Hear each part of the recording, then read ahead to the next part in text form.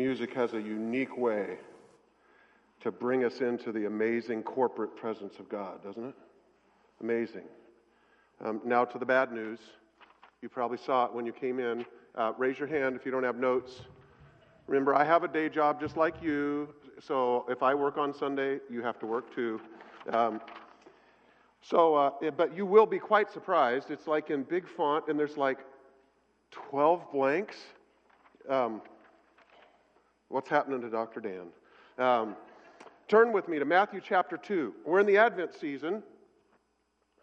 And last week, Pastor Kurt told us that Advent means, that's actually via the Old Latin into the Old English, and we still use the English term Advent. It means the coming of the Most High God. And Pastor Kurt reminded us that there will be 2 Advents when history is over, not one.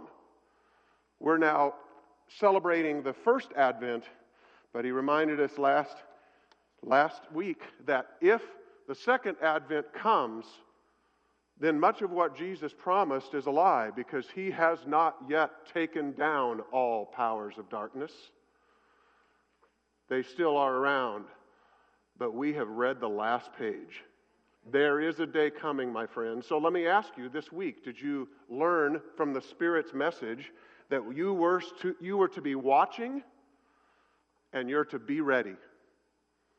Do you come from one Sunday to the next having been changed? So today, second week of Advent, he is Lord. So he is coming, and today he is Lord. And we've sung magnificent songs proclaiming that truth and reality. Matthew chapter 2, look with me. It'll also be up on the screen now.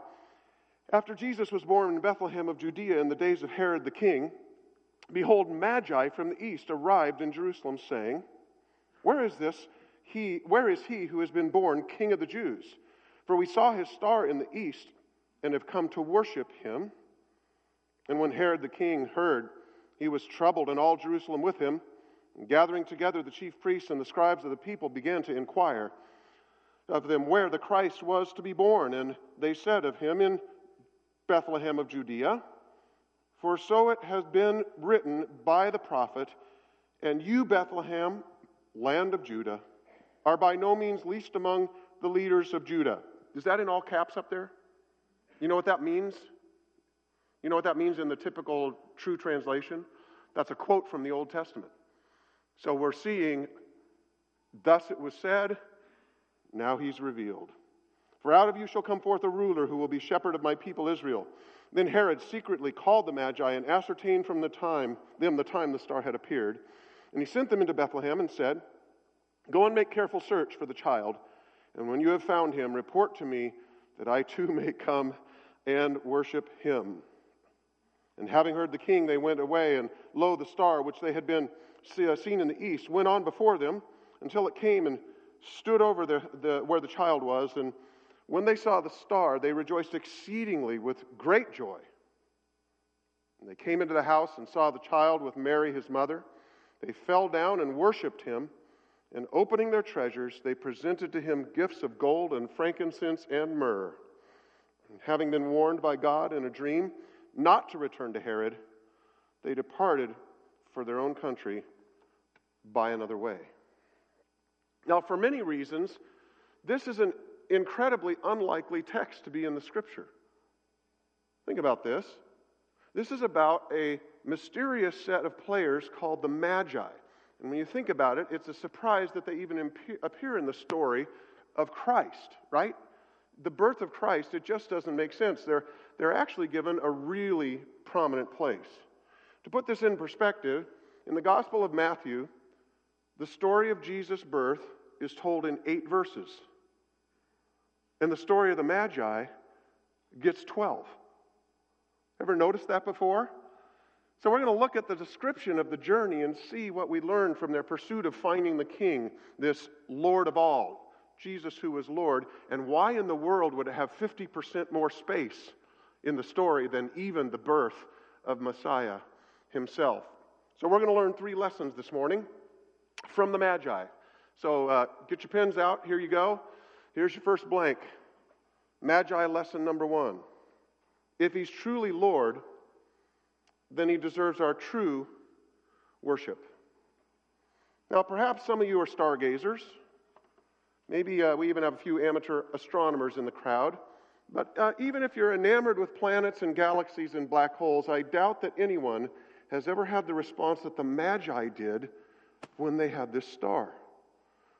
When they saw the star. The scripture paints a picture of a dramatic response to the stellar sighting. Here it is. Look at the text. And when they saw the star, they rejoiced exceedingly with great joy. Now, if you were watching that from a distance, and maybe their wives thought, man, he needs a CAT scan. I mean, so it's a star. I mean, this is a bit over the edge for a celebration. I mean, not even astrophysicists get this excited about a star. But the text makes it really clear why they had such an over-the-edge reaction. Since they'd paid attention to the prophecies, they intuited that the star was going to lead them to the new king of Israel. Even though they weren't Jewish, from the Hebrew scriptures, they knew that the coming of this king was the ultimate reason to celebrate. It brought them great joy. God had come to dwell with humanity, and they weren't going to miss a chance to worship him. Watch this.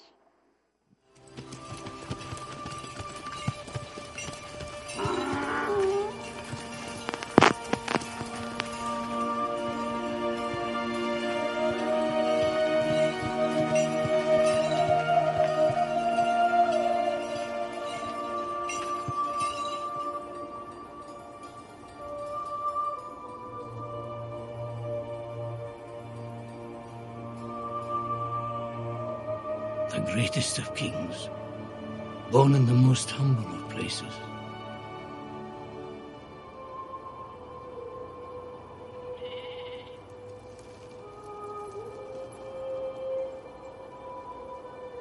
God made into flesh.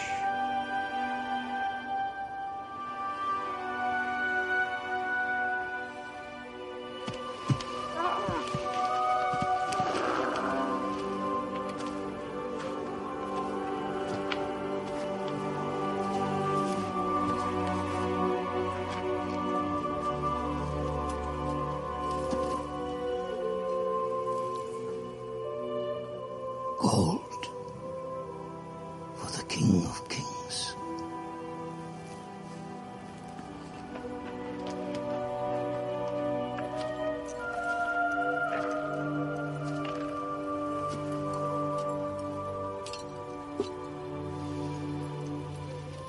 Frankincense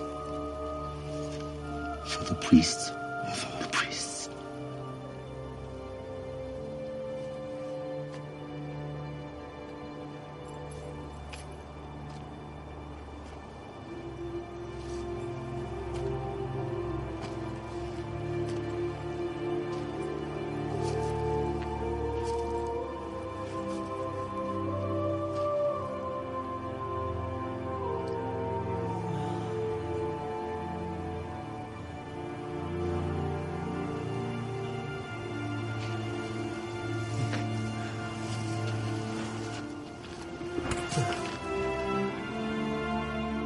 Gift of myrrh to honor thy sacrifice.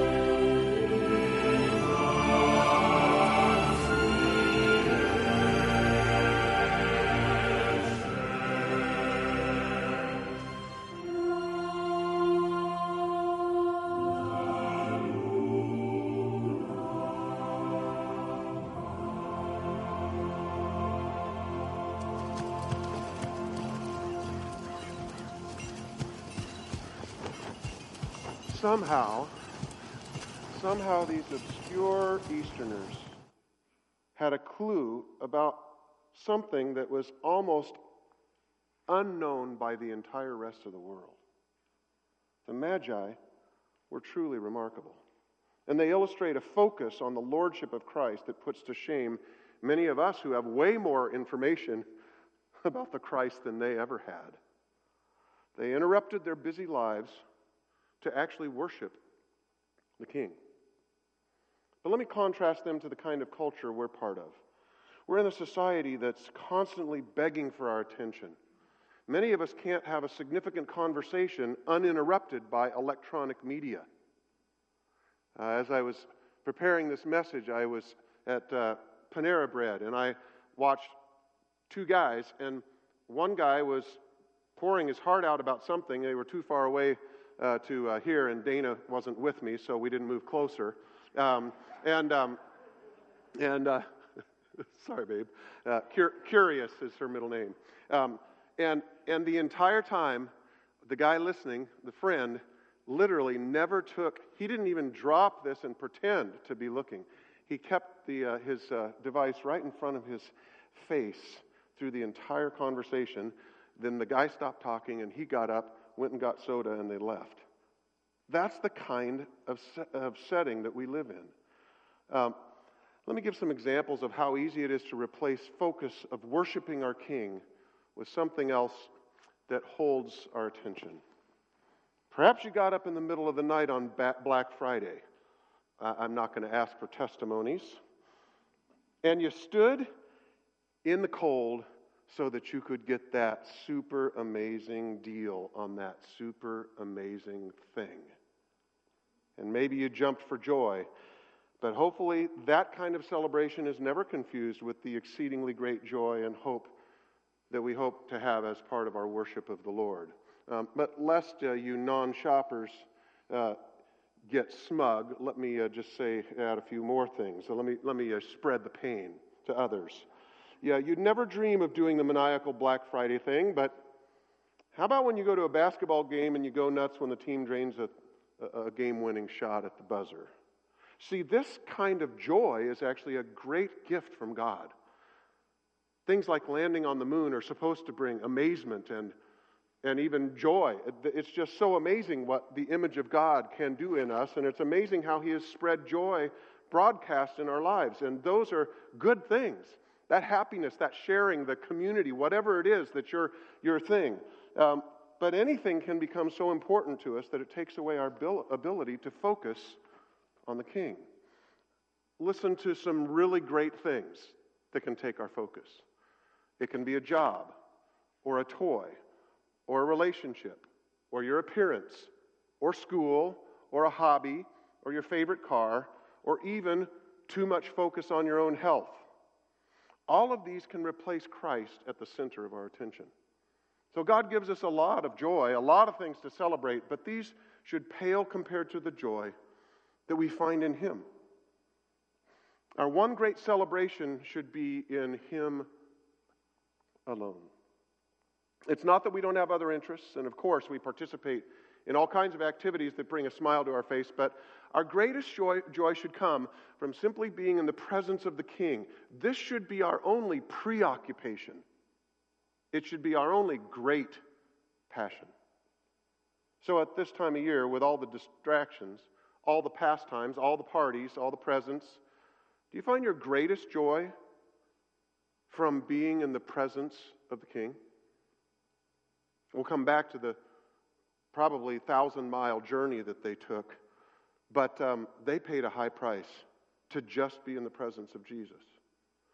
Or have the things of this world become first place in your life? Has your focus, your heart been captured by Christ? Or have you allowed yourself to become preoccupied by something or someone else? Let me boil down this point to a simple question. Who or what has captivated your mind and captured your heart? What can you not even stop thinking about long enough to worship and hear the word this morning because you're thinking about that thing? I know that's a killer. I hate that question. Where does your greatest joy come from? Lesson number 1 from Magi. If He's truly Lord, then He deserves our true worship. Magi lesson number 2. Here's your next blank. The highest form of worship. So we've gotten to worship. Now look at this. The highest form of worship is obedience. I don't know if you knew that, but in the Old and the New Testament, the highest form of worship is obedience. Many believers think that the corporate singing is synonymous with worship. As you know, in many churches, the worship pastor is the person who plans and leads the music. But in the New Testament text, there are actually 3 separate Greek words for worship. And the Magi actually illustrate all 3. So let's look at them. These are in your notes. Here's your blank. The first one is liturgeo. We often translate this in English into liturgy, something you undoubtedly have heard of. It's the way you do your service. An example of this comes from Hebrews chapter 9. Look at the verses here. Now, even the first covenant and regulations of divine worship, there's the word, liturgeo. Even the first covenant had regulations of divine worship and earthly sanctuary. Now the priests are continually entering the outer tabernacle, talking about the old covenant, performing the liturgeo, the divine worship. So this is a corporate experience like we're having right now. We call it the worship service. And this happened with the Magi. They joined together to seek out the Christ child, and then they came together before him as a worshiping community. And interestingly enough, I think the typical American Christian, that is the sum total of their worship. Do you worship God? Yes. I go to church on Sunday, and we worship God for the first 22 minutes before the preacher gets up. I worship. Liturgeo. The second is, here's your blank, proskuneo, and it means to prostrate oneself or to bow in worship. Make sure you put the R, 2 R's in prostrate. Yeah, some of you will get that tomorrow. I'm a doctor. I can't, you leave out the medical humor, you know. Again, if you knew how much I was holding back, you'd be proud of me. We find this in the story of the Magi when they came to the Christ child, right? Look at the text from Matthew chapter 2 again. Look at this. And they came to the house and saw the child with Mary his brother, and this is the Magi. Here's the Greek word, proskuneo. They literally fell down and worshiped. That's actually one word in the Greek. That's what that means. They fell down and worshiped. So this is the physical act of worship.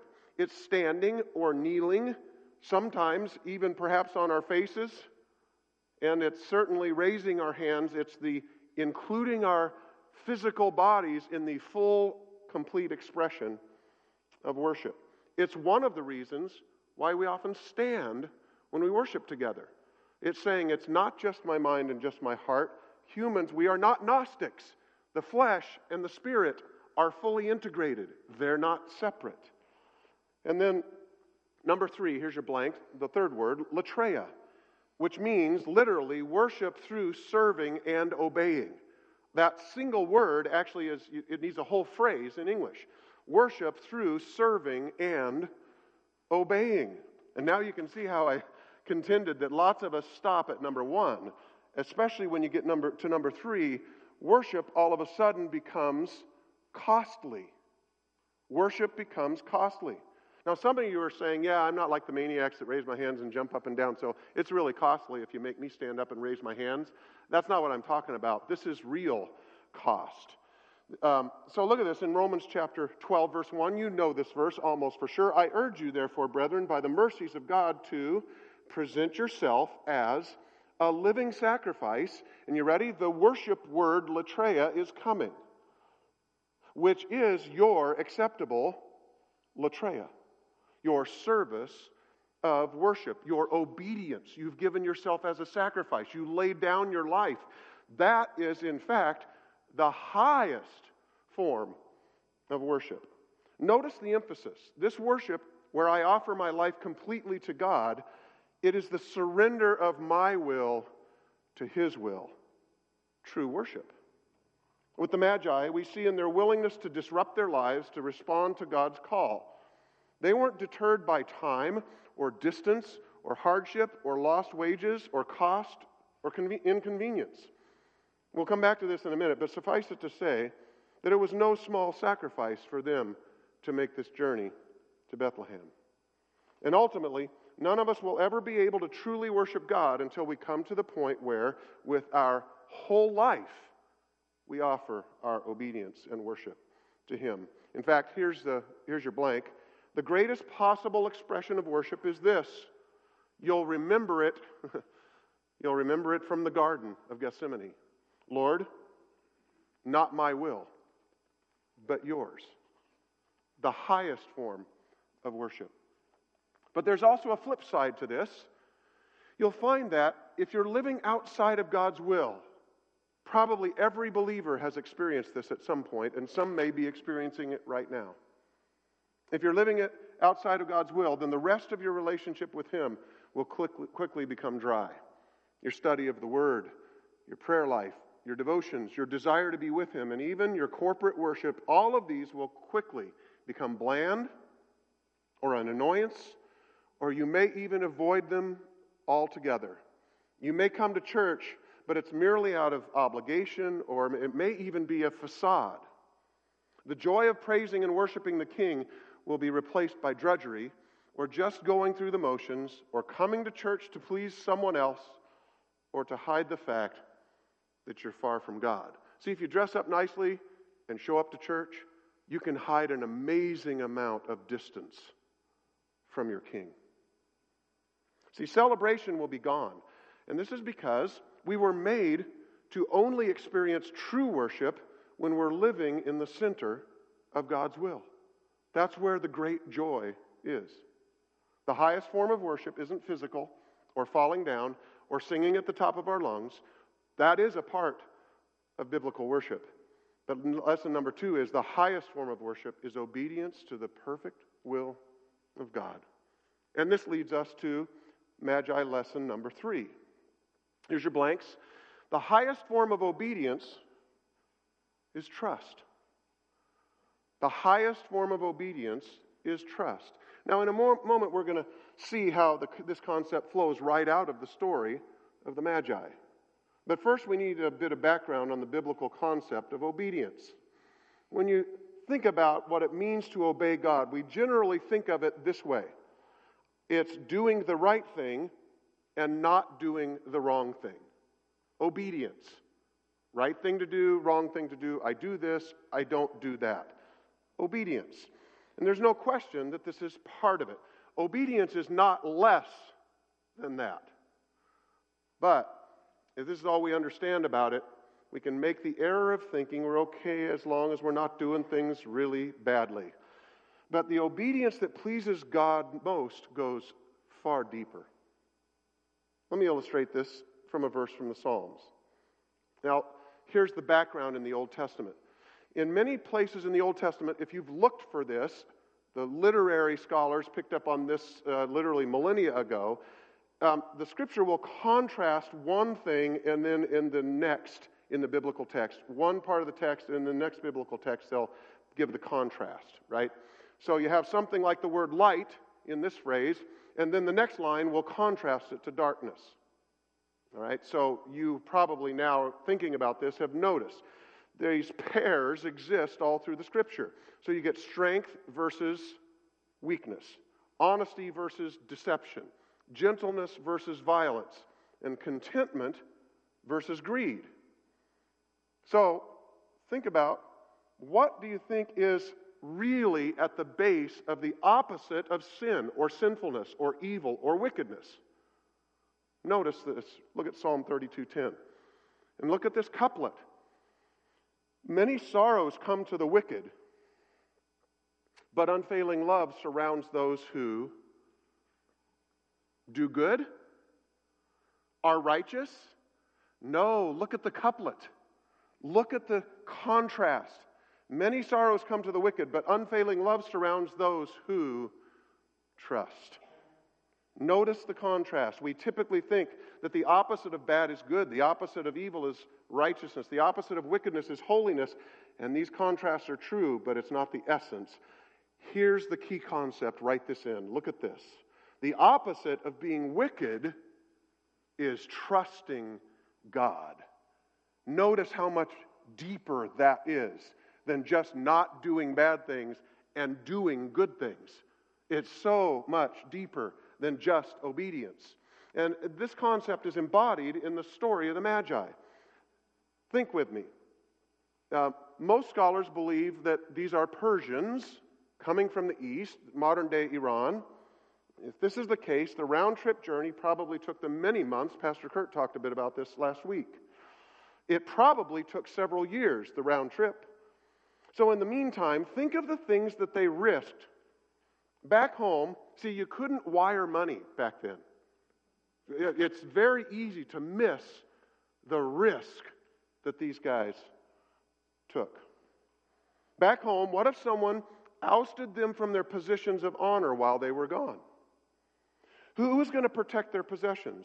What if the stewards that they left in charge of their households didn't keep things in order? Think of the things that they were giving up and leaving behind. Their obedience to the prophecy shows that they trusted God enough to take the risks of altering their lives incredibly uncomfortably. This allowed God's word to impact their decisions.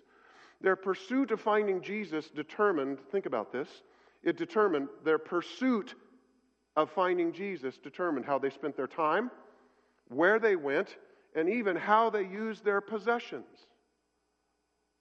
They actually risked a lot for Jesus. In fact, making the decision to travel to Judea must have been a really tough one. Watch this. Barren desert, inhospitable plains, rugged mountain ranges, then Jerusalem.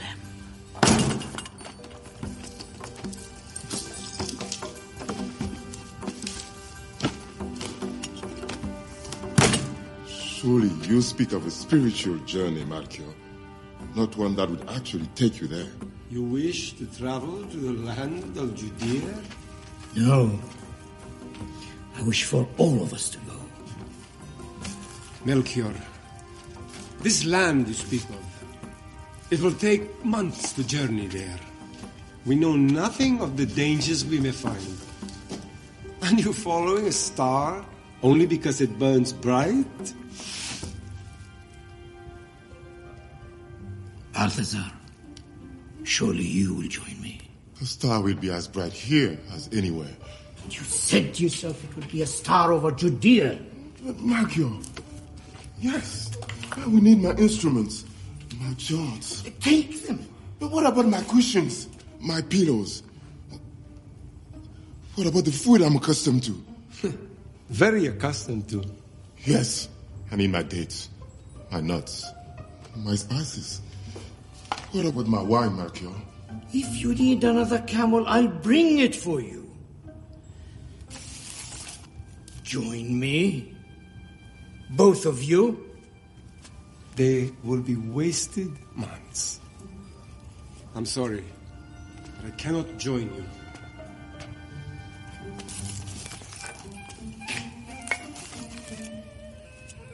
Only one more camel?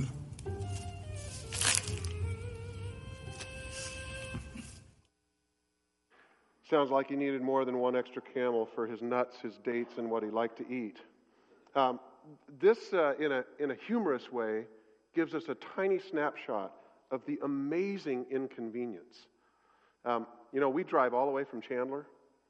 Aren't you impressed with our sacrifice? I mean, we actually come 20 miles to church.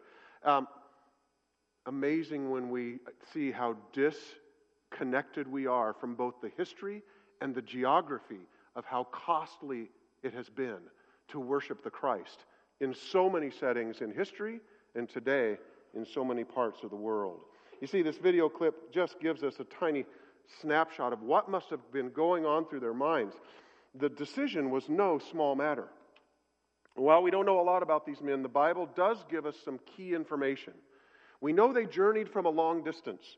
We know they believed that the child was divine and worthy of their worship, and we know that they had access to some of the biblical messianic prophecies.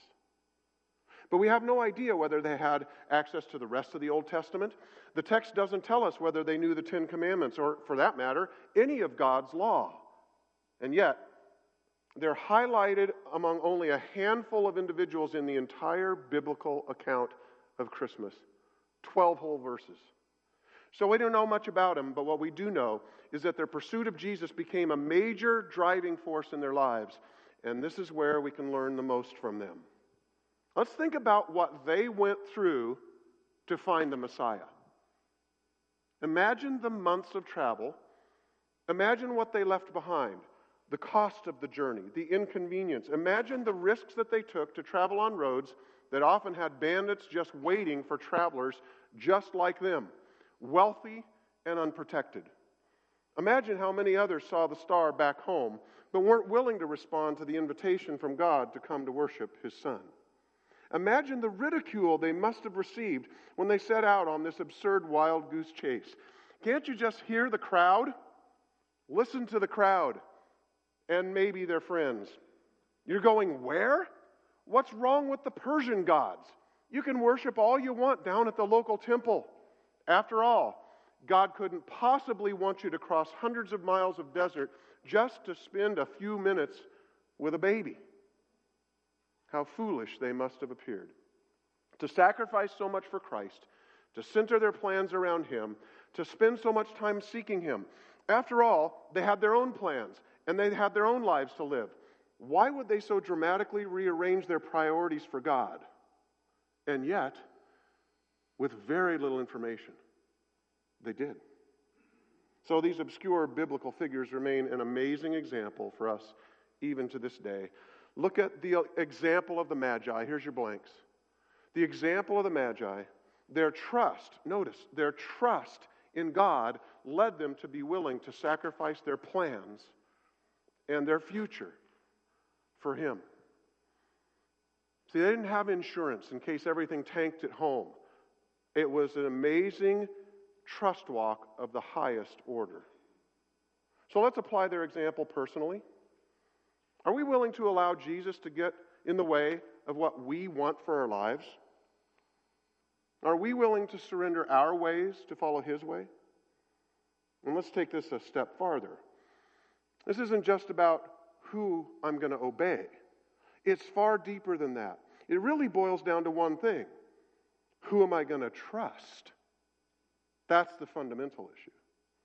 Am I going to try to find my way in this world by following my own plans?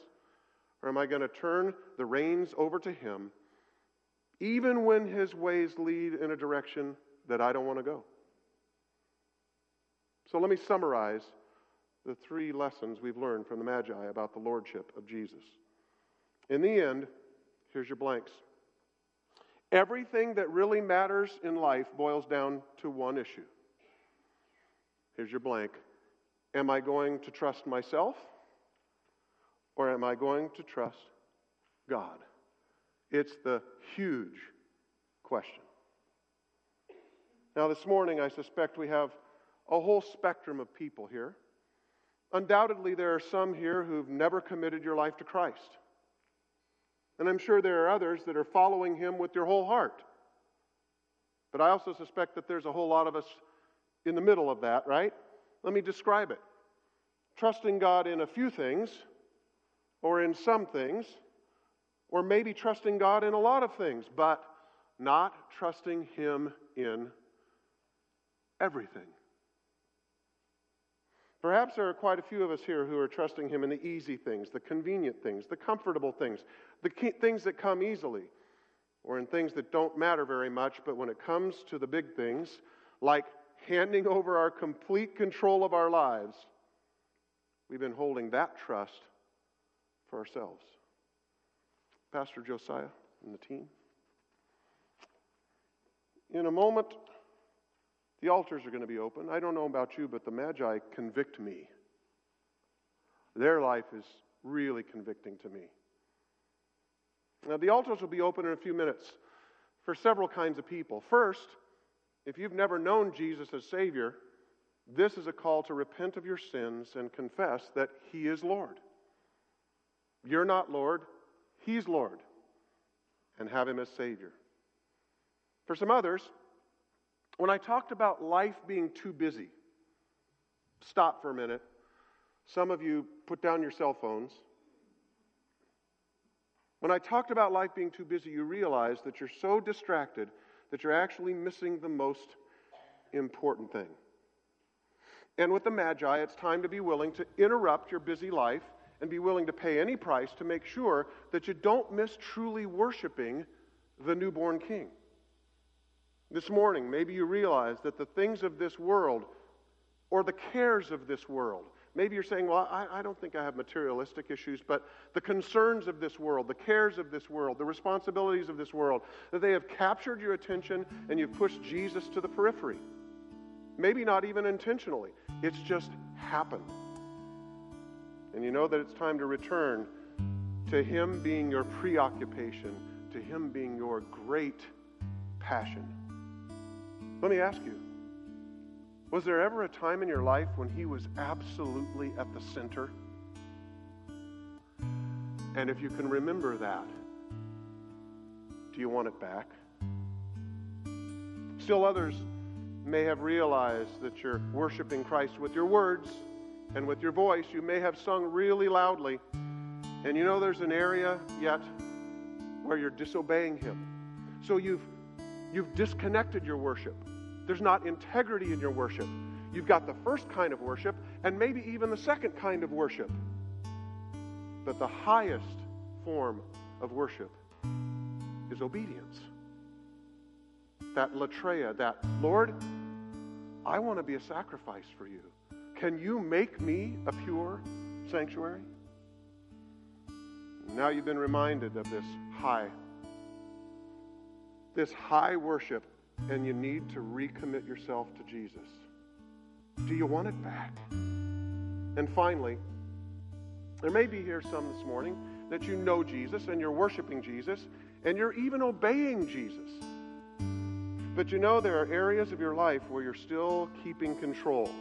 Maybe they're good things. They're not sin, but you're not willing to completely release everything to Him. And when you boil it all down, you know that you haven't been willing to put your full trust in Him, and it's time for you to lay your whole life on the altar. Everything. Yeah, even that thing that you're thinking about right now. Stand with me. Stand with me, congregation. What better time could there be than during Advent, during the coming of the Most High God? What better time could there be for every one of us to return to a simple trust in Christ? What a perfect time to return to our first love. What a perfect time to make sure that we're trusting Him in everything. This morning, whether you need to give your life to Christ for the first time, or whether you need to get rid of the distractions and make space in your life to truly worship Jesus, maybe down here you can just find the first few minutes of respite without any gadgets or noise for the first time in a long time. Or if you have an area of disobedience that you need to surrender. Or if the last bastion of self-reliance, self-trust, needs to be given back to God so that you completely trust Him in every aspect of your life. Regardless of where you are, the altars are open for those who are willing to surrender yourself to the lordship of Christ and to completely trust Him in everything. If that's your desire for your life, Lord, it's all on the altar. It all belongs to you. You have everything. Then come as we sing together. Josiah, just come.